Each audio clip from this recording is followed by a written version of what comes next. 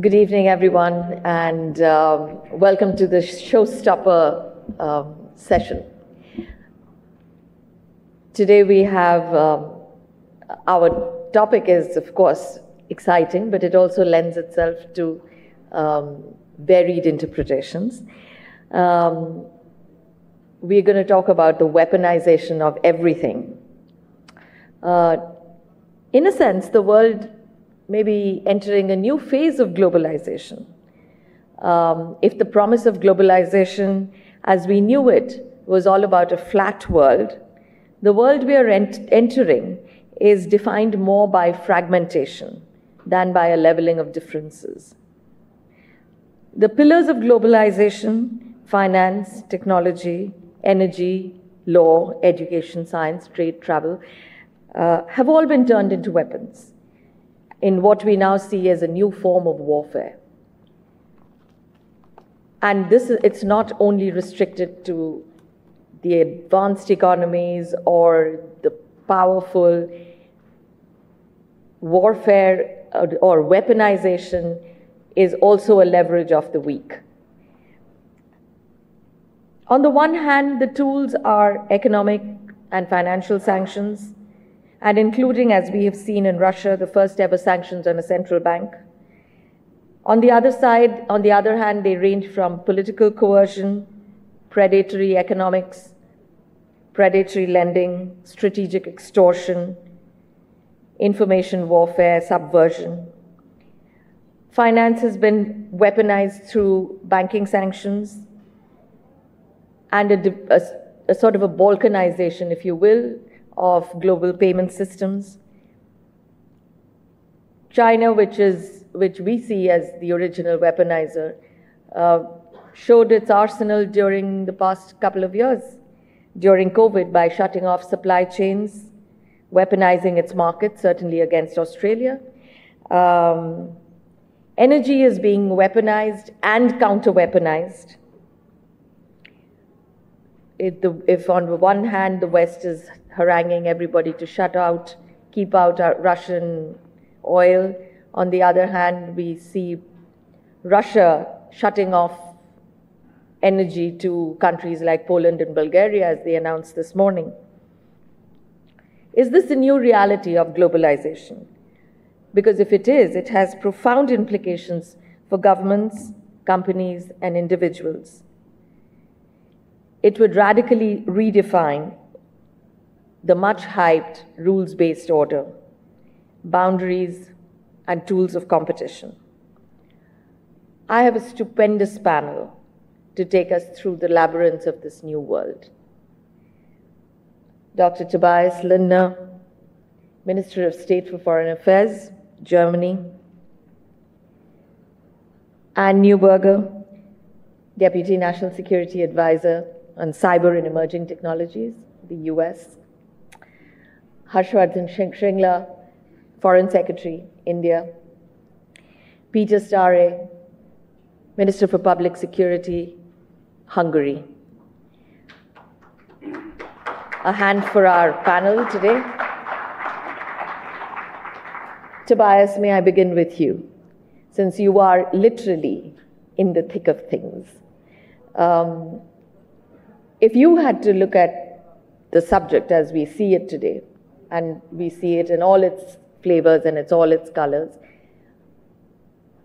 how does the world look like to you? How do you counter this world of weaponization and counter-weaponization? Thank you so much.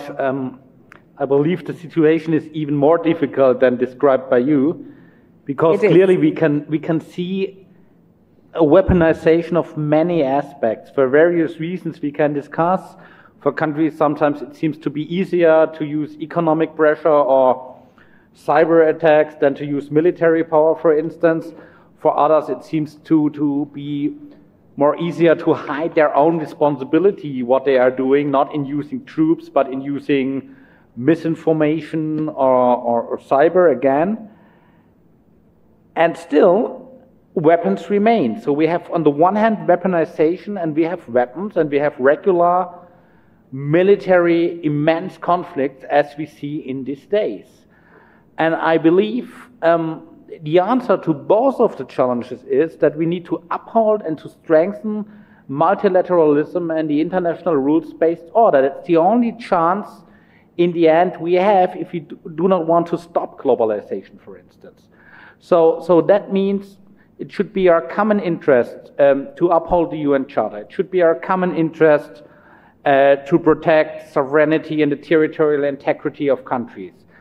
It should be our common interest to hold people accountable. When we see the pictures of villages like Bucha in Ukraine, where obviously war crimes have been committed, we need at least to collect evidence for that day that will come to hold people accountable for what they are doing. And if we are talking about other things, you talked about economic pressure. We can see, for instance, in the European Union, in Lithuania, how China is using its economic power to pursue, at least to try to pursue its political interests. And therefore, it's the right approach to go to the WTO, to have a dispute settlement about this, so to uphold the rules and the mechanisms that had been established, also to counter weaponization of everything.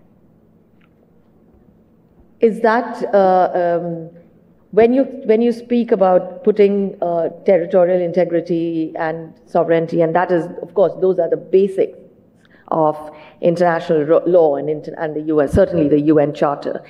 But when you are confronted with a weaponization of, as you see in your own country, of energy, what, in your view, would be the way out? What, in your view, how do you take that forward? So especially when you look at energy supply, and you know that in Europe, for instance, the German demand for gas from Russia at the moment, we already declined it by 1/3 since the beginning of the war, but our demand is above average. And so our answer is, on the one hand, to put political and economic pressure on Mr. Putin and his oligarchs. On the other hand, to make clear what's the root cause for all of this. You mentioned the sanctions against the Russian central bank. The root cause are not the sanctions of the West. The root cause is the war of aggression of Ukraine. And in the end, you have to get more independent, so to diversify your supply structures. And I can promise you, my government will give a clear answer to that dependency of Russian gas. We will reduce it to zero within the next few years. We already starting to stop coal from Russia. We will stop any supply of oil from Russia maybe within the next weeks. And so our answer is to diversify our supply chains and to get more independent by that. And diversifying does not mean deglobalization. That's also important to mention. Thank you. And if I may come to you, and since you're looking at cyber and emerging technologies, in many ways, cyber is an element of warfare, is a tool of weaponization of everything, or modern warfare. It is used quite effectively by definitely certain powers in the world that we know, Russia, China, the powers that we are very aware of, which use cyber warfare. What is your view on how this can be countered? Because obviously diversification is not something that we would be looking at in this particular domain. What's your view on how we can counter this? Thank you for the question. And I'll pick up on 3 of the key points Tobias made with regard to energy and share them in the context of cyber. So Tobias talked about the need to enforce international norms with consequences to ensure that when there are breaches of international norms, countries come together to ensure that the country that breached it faces those consequences. So in a cyber context, a number of countries signed up within the UN to international voluntary cyber norms in both 2015 and 2019. One example of that, for example, is that countries should not harbor actors conducting cyber attacks, akin, frankly, to what we see from a ransomware perspective. where Russia has been a country that has harbored criminal actors who have conducted cyber attacks, including disruptive cyber attacks. So from an international perspective, that is one way, to your point, to counter the weaponization by countries coming together first to attribute when there are activities that breach those norms, and then work together to impose consequences, whether those are sanctions, whether those are other practices in place. This is a fairly immature part of international law and practice. The norms were recently put in place, and the key now is enforcement. And then from a domestic perspective, again, picking up on a point Tobias made from an energy perspective, is when we talk about supply chain, we talk about resilience and we talk about security. So from a resilience perspective, one of the things countries are concerned about are disruptive or destructive cyber attacks. Cyber attacks particularly that could disrupt critical services in the country. In the United States, we experienced that last June, where there was a ransomware attack that disrupted the major oil and gas pipeline serving our East Coast.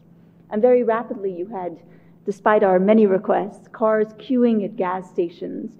And that highlighted a disruptive impact. And frankly, it highlighted the core breach of what we as governments owe our citizens, which is resilience of critical services.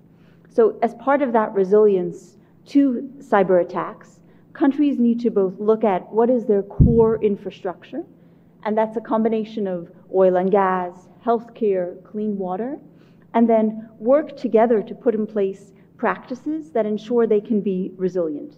In many cases, that's a complex task because we've digitized our critical infrastructure without necessarily considering security. So now we're rapidly working to say those sensors we deployed in order to measure gas distributions or in order to connect devices in a hospital, those sensors also need to be secure to ensure a malicious actor can't control them. And finally, from a supply chain security perspective, we need to work together across countries to ensure technology is built more secure by design. In the United States, President Biden issued an executive order in the spring that for the first time said we will use the power of government procurement to lift all boats, because we all use the same tech, and to say we will only buy technology that is built and deployed in a specific manner to ensure that supply chain can't be weaponized to distribute malicious software, whether for espionage or destructive purposes. And there's truly an opportunity for us as governments and the private sector to work together to have more assurance in the tech we rely on to achieve that supply chain security. Well, that's actually very interesting because you are talking of something called like trusted networks and trusted networks between countries, something that I think is part of the agenda for the Quad. That's one of the big working agendas in the Quad. But you touched on something else that is very interesting, and it was an aspect of global governance, if I may, when you spoke about sanctioning countries that harbor cyber warriors or cyber warfare. Now, how do you determine? I know we've spent 20 years with an FATF or with prosecuting countries that harbor terrorists. In a sense, this is a kind of terror. But how do you find them? And what means of global governance would you use? Because as far as I can see, we don't have a charter that lays out rules for cyber warfare and how to counter it. So I was wondering what your thoughts are. Those are really thoughtful questions, and I'll answer them in two ways. So first, the United States experienced this, I mentioned, during a criminal attack, a ransomware attack that disrupted critical infrastructure. And President Biden took the first step. He had a summit at the time with President Putin. We had identified technical information tying the hacker to an individual who was living in St. Petersburg at the time. And President Biden conveyed to President Putin that we as a country would hold Russia accountable for harboring an actor who conducted an attack which disrupted critical infrastructure. We would provide the details quietly in bilateral channels to enable the Russian government to follow up and within its own system, ensure that those actors were addressed. So the first part of that was ensuring there was country accountability for those actors. That is difficult and complex, and clearly hard to enforce in a community of nations, and clearly this all occurred before Russia's brutal invasion of Ukraine. But that first step of establishing sovereign accountability and providing the technical detail to demonstrate that is a core piece of that.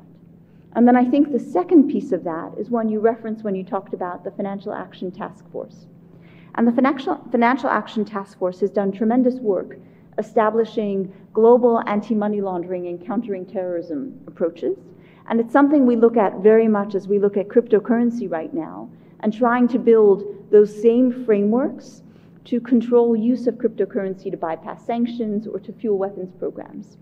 And the United States just really 2 weeks ago took the step of attributing the hack of a cryptocurrency exchange, the theft of $600 million, to North Korea, and sanctioning wallets and working with various countries who had crypto exchanges and were a part of that ecosystem to share capacity to do the same thing, to take the rules we've established for physical currencies and work to establish the same community of countries with anti-money laundering practices in a very new and different emerging technology ecosystem. So a part of it is being willing to share the technical capacity, being willing to teach in a way when countries have different levels of knowledge, and also the partnership with the private sector and with not-for-profits that can help establish the governance and rules in that area. You have, as Foreign Secretary, you have actually spent the last couple of years in many ways fighting a kind of weaponization. And what has it taught us in terms of you've done this sort of relentless work around the world to secure supply chains, to secure pharmaceutical ingredients, vaccine ingredients, when certain parts of the world shut themselves down, when certain parts of the world refused to allow Indian planes in to pick up supplies. What have we learned, or what have you learned, and about what countries can do to prevent this weaponization, or even to achieve some degree of self-reliance, which is something that is now a mantra for the Indian government. But what have you learned in these past couple of years? Thank you. Thank you, Indranee.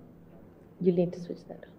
Thank you, Indranee. And let me start by saying what a pleasure it is to be part of this eminent panel, which is probably the penultimate one for the Raisina Dialogue 2022.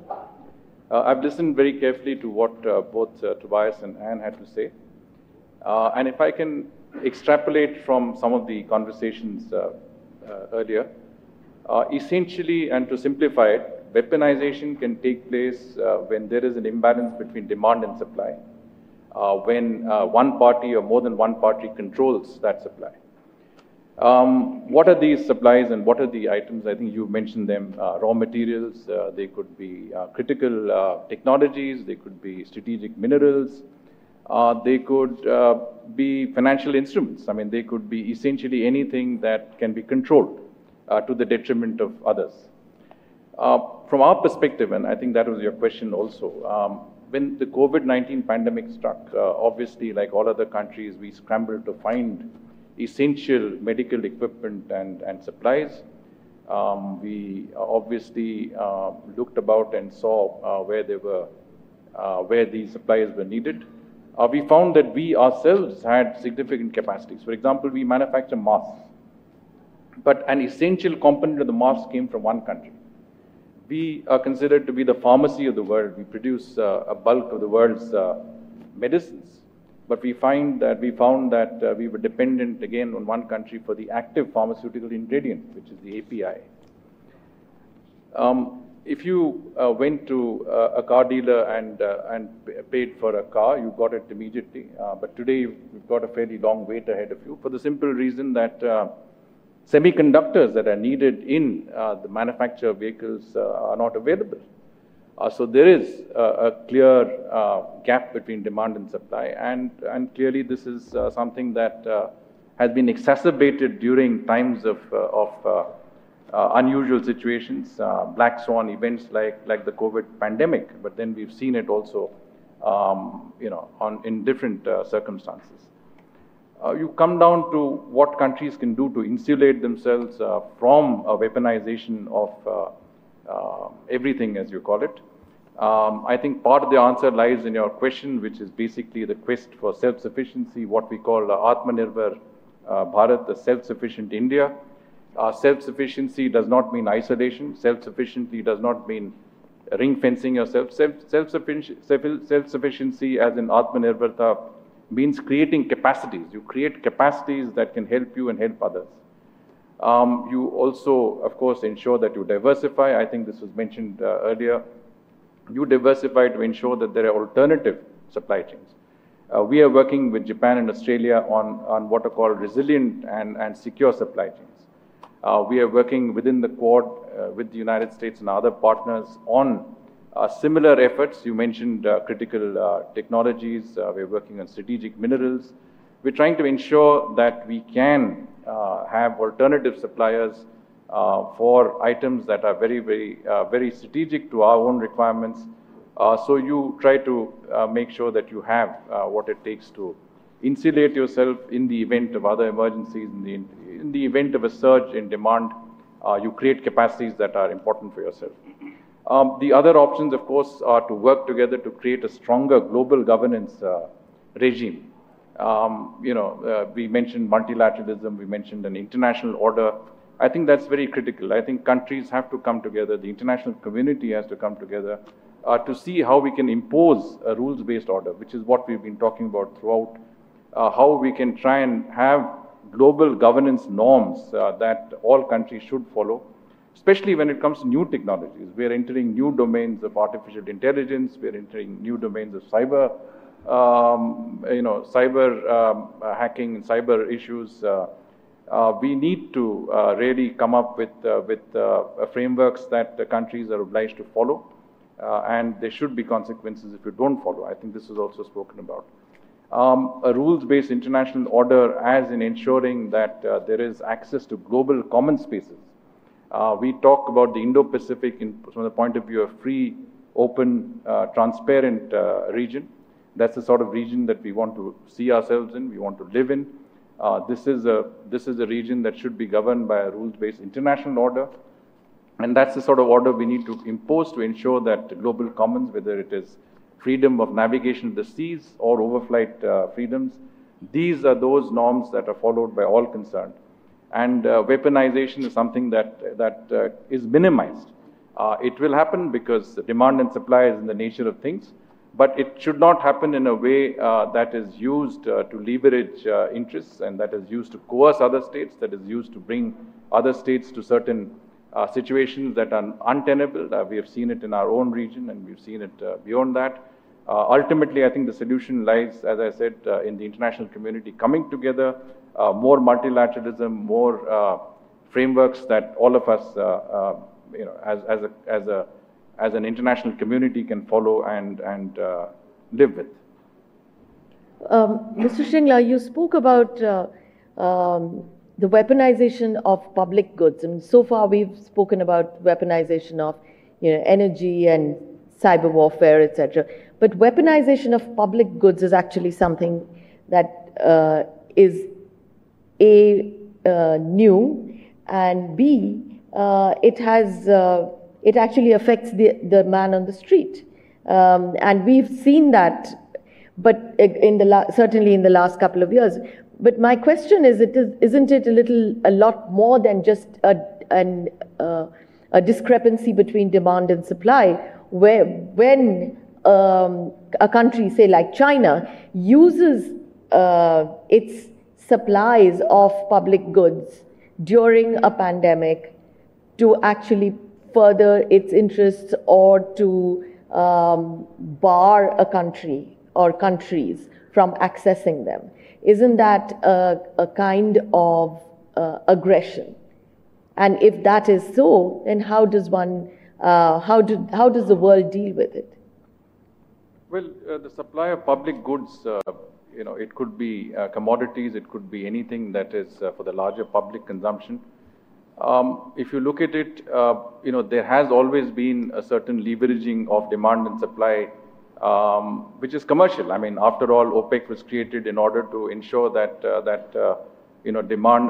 supply was kept at a certain level, that prices could be elevated. But when you use that for other interests, in other words, beyond the commercial interests, and you use it as you say, weaponize it to coerce other states, then that becomes a distinct problem.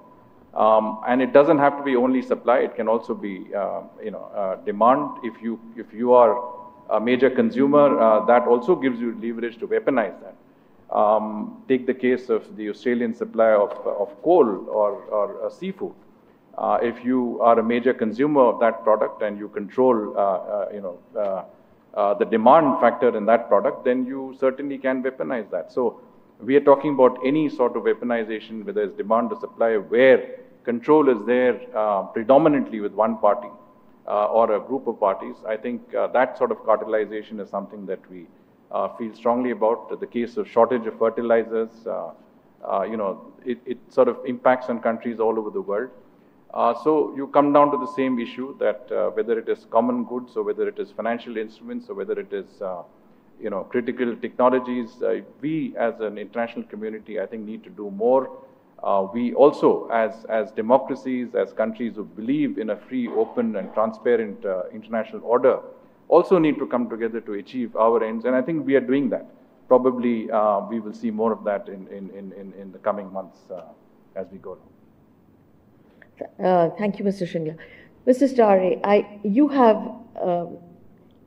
you're in Europe and you are literally in the middle of the biggest conflict of our times, where we have seen the weaponization of pretty much everything that we can think of.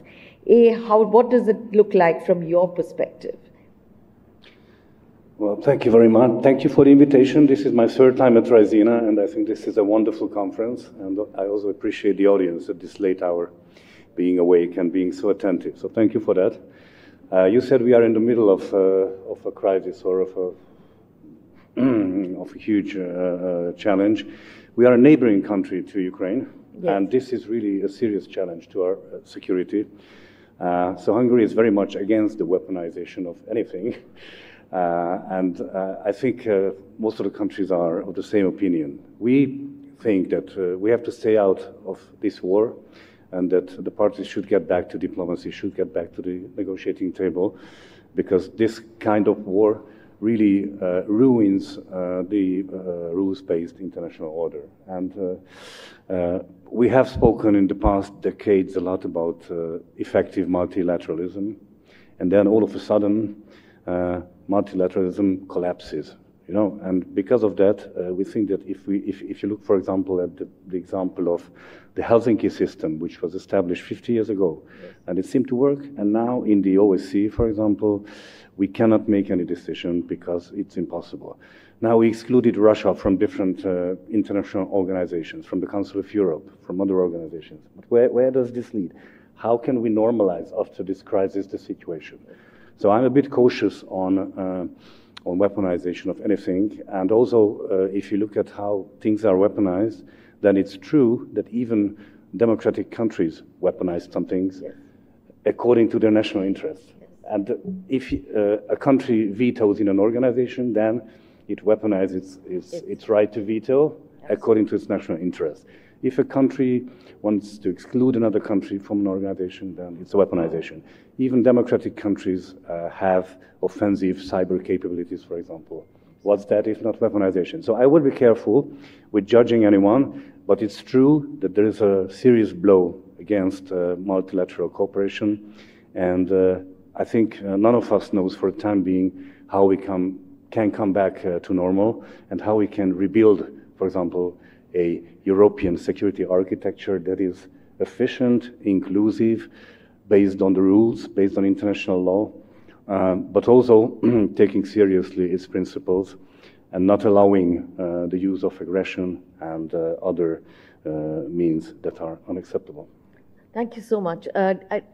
To take that forward, if you were to devise a rules-based order, if you were to devise areas of global governance around this particular crisis, should there be no-go areas for warfare? Should there be areas that really that we should not touch? Food, for instance, public goods, for instance. But should there be some areas that we should keep out of a weaponization, which, as you said, every nation, including democratic nations, have engaged in? Well, I think there are very many areas where which should be no-go zones in that respect, starting with human life and going through nuclear power plants, for example, going through some cyber attacks. But if you look at human history, unfortunately, it's clear that there are no areas of human life which are not part of possible weaponization or a possible attack. So in that respect, I'm a bit skeptical about how mankind has learned from history. And I think we have to take that very seriously, because if we want to build a peaceful future, then we have to decide which are those areas, and you're right on that, which should be untouchable. But I'm a bit skeptical, I must admit, because even the present conflict in Ukraine, the war, shows that there are no taboos. And the Western community of nations does not accept that, but we have very limited tools to stop that. So we have to somehow convince the parties to come back to the table and to set the rules for this and to end the war, and not to let the war escalate to any other country or even to any other parts within Ukraine, because it's a huge, huge danger for all of us. Absolutely. Thank you all. I will now open up to questions from the floor. I will first choose, if there are there any questions from the Raisina Young Fellows. I'll give the first question to the Raisina Young Fellows. Could you introduce yourself? Hello, my name is Russ. I'm a Raisina Young Fellow. And I think you have the dubious honour of being the first person to mention North Korea during this conference, particularly given how many sessions we've had on in the Indo-Pacific, which invariably have come back to Ukraine. Now, Ukraine's perhaps no coincidence. You're completely correct. North Korea, according to the FBI, stole $600 million US dollars in cryptocurrency just 2 weeks ago, presumably to fund their illegal nuclear program. Last year, the BBC estimates that North Korea also stole over 400 million, and that's just what we know about. So my question for the panel is, what concrete steps do you think we should do to prevent further cyber crimes and to bring an end to this kind of North Korean nuclear missile program funded through crime? Thank you very much. Who would like to take that? Anne, since you mentioned cryptocurrency. Since there was the sense that it was appropriate to bring up North Korea, perhaps. Yes. It's a good question because it's a hard problem, right? Could you, sure. It's a good question because it is a hard problem. North Korea uses very innovative approaches and does use both malicious cyber attacks as well as tech workers working in various countries to fuel its, as you noted, its nuclear missile program and its ballistic missile program as well. And indeed, being at the leading edge of technology allows it in many ways to stay one step ahead of government's ability to enforce follow the money and anti-money laundering rules that we've put in place very effectively, both to enforce sanctions as well as to control proliferation of weapons, trafficking, and people. So 2 parts, I would say.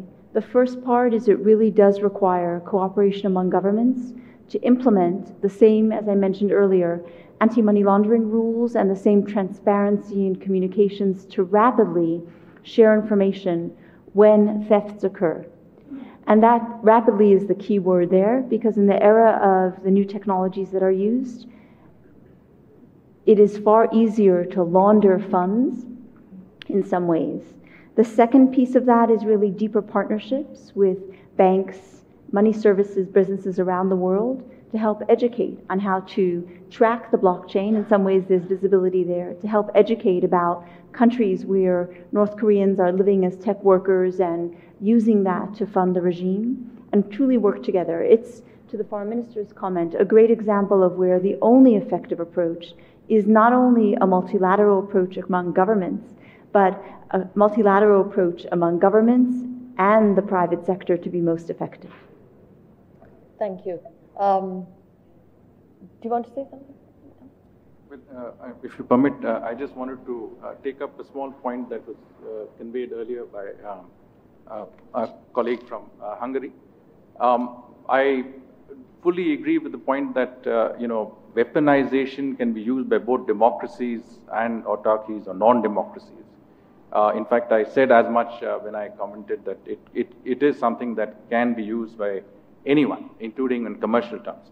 But I want to emphasize the fact that democracies which function under a rule of law, under an open system, would find it far difficult to weaponize anything.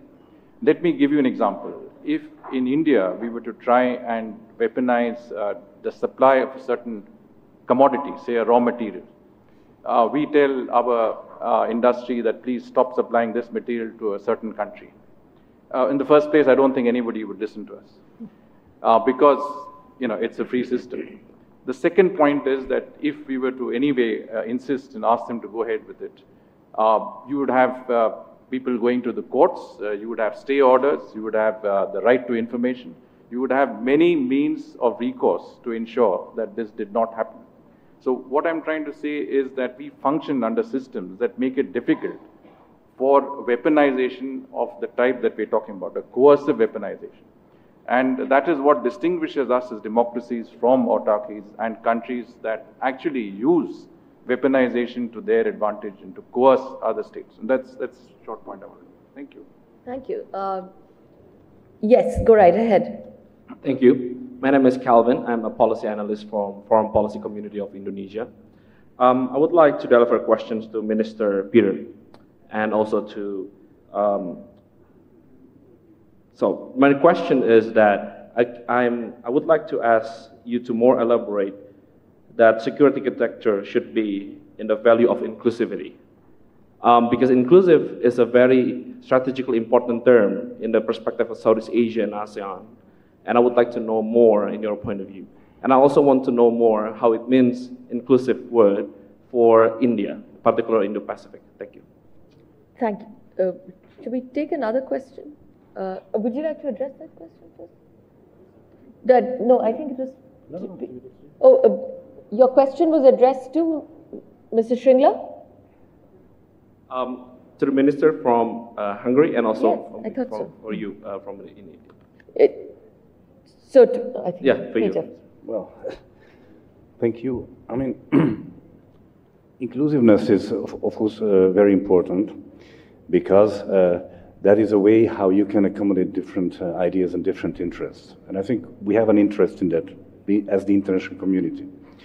Hungary, we are an EU member, and we have also a global outlook, both bilaterally and through international organizations and through the EU. So, for example, the EU has a strategy for the Indo-Pacific, and I think that's one of the ways how we can get closer to this area of the world, and how we can inclusively think about common endeavors together. So that's a very useful way of using the multilateral fora. For others, of course, it's quite difficult because there are so many different interests and converging interests that to accommodate all of them, it's practically impossible. So inclusiveness has its limits, but decisions within states and among states, if they are inclusive, they can help a better understanding and better solutions for all of us. Thank you. Yes. No, I think there's a young man here. Go ahead, and then we'll come to you. Thank you for the discussion, by the way. And I'm Saptarshi, a journalist from the Quint. Since this panel discussion is called Weaponization of Everything, my mind couldn't help but go back to November last year in Europe when the Belarus-Poland border crisis was happening, and it was known as a weaponization of migration. And I guess my question then is directed to the delegations from Germany and Hungary, which is a couple of theories that are emerging from the war right now in Ukraine is that even if Russia does not believe that it can overthrow Kiev, it is still trying to inflict as much human damage as it can so that it can push refugees towards the rest of Europe, thereby again weaponizing migration. So how do you deal with a situation like that when A, there is a major superpower which is weaponizing actual human beings who are fleeing for their lives, and on the other hand, you can't really say no to them because you have to protect them as well. So how do you deal with this weaponization of migration, which to me is actually quite a novel thing, because when that happened in November last year, I think everybody was pretty shocked. How do you deal with a situation like that? Thank you. Tobias, would you like to take it? Yeah, sure. So you mentioned you started your question with the situation at the border of Belarus to Lithuania and Poland last year. And therefore, I would clearly say, migration was tried to use as a weapon or as a threat to the European Union, especially when my own government was under transition. And we have clear evidence for it. When you look at, for instance, at Iraq, where flights have been offered, to Minsk, where misinformation was spread, that was a clear use as a weapon or as pressure. And the ways how to counter that is to make things public, to look at narratives. There had been narratives in social networks, for instance, stating that Chancellor Merkel would send 2,000 buses to the border and to bring those people to Germany, and everyone would get a house and a car for free. And our approach was to also go to the social networks to counter it, to make statements on that, but also, for instance, to talk to the authorities in Iraq, especially northern Iraq, to stop these flights. So that's the one thing. And I think you need to clearly distinguish it from what happens in Eastern Europe, in Ukraine, and its neighboring countries. What we see people forced to leave their country is a consequence of the Russian war of aggression. And we need to support and to help these people. We as a German government, we need to support our Eastern European allies, be it Hungary, be it Poland. We need to take our own share of responsibility. But overall, every day we need to make clear what's the root cause for that, and that's the war of aggression started by Russia. And there's no excuse from that, and it should be in our own interest, in our common interest, that Russia stops its aggression. Thank you. Yes, go ahead. If I may come back on, we differentiate between two types of migration, basically, in Hungary. In 2015 and since that, we have been hit by a huge wave of illegal mass migration on our southern border that we could not accept because these people came through the border without permission, they were aggressive, they walked through the country without observing our laws, and so on and so forth. So we had to take measures and defend our border, which is, by the way, an external border of the Schengen area. So we have an international obligation on that. Now we differentiate that type of migration from the refugees coming from Ukraine, because they come from a war zone directly to the first safe country, including Hungary. You know, it's a very big difference to the other one. Those people who cross 4 or 5 countries, they arrive on the border of Hungary, and then they move forward to the west, and they are cherry picking among the better countries where the social benefits are higher.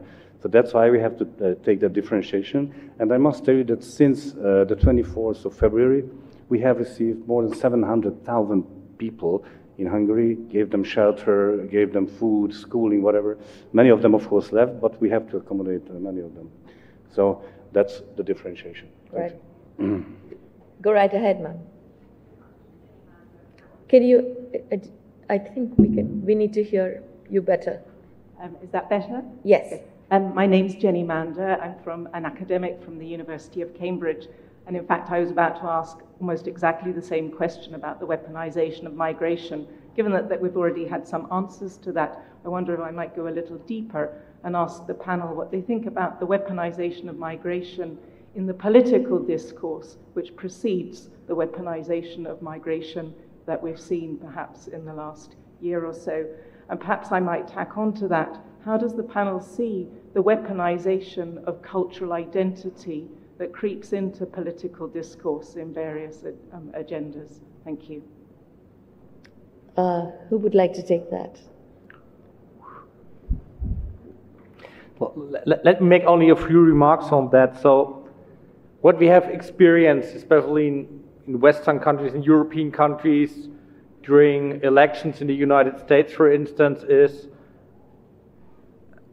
that, for example, Russia has spread public narratives on cultural identity, on risks or on dangers due to migration, tried to influence the public opinion, and so on and so forth. And I believe we need to do two things at most. First of all, to get our own status, what's happening. So to do our own, I'm tempted to say surveillance, but it's more watching, analyzing, getting the full picture, what is spread out in the news and in networks. And the second thing is we have to be better in our own strategic communication. And this is more than the press office in my ministry or in other ministries. Strategic communication means explain to your own public in very simple and verifiable words what you are doing, why you are doing this, trying to give facts that can be checked. That's, from my point of view, the best way how to counter these attacks. Go right ahead. Tobias really answered the point I think I was going to make about weaponization of information and the role of disinformation, particularly, frankly, in multi-ethnic societies where information and weaponization can be used to tear at the fabric of that society, the common values and the open debate and discourse. And I think, much as Tobias noted, we have to fight that with weaponizing information in our own way to ensure that we communicate on those same platforms, accurate information. Frankly, to use those platforms to understand different groups' grievances, different groups' concerns, and respond to that in the same timely fashion, because particularly for democracies, where the integrity of elections and the integrity of active debate and discourse is something we're proud of, but we don't want weaponized, we must treat that as a forum and a battleground and actively counter that weaponization. Well, thank you. And those would be actually the last words. We're totally out of time, and thank you all for being a great audience, and thank you, panel. Thank you for tuning in to Policy Pod, the ORF podcast. Please subscribe to our channel for updates on upcoming episodes.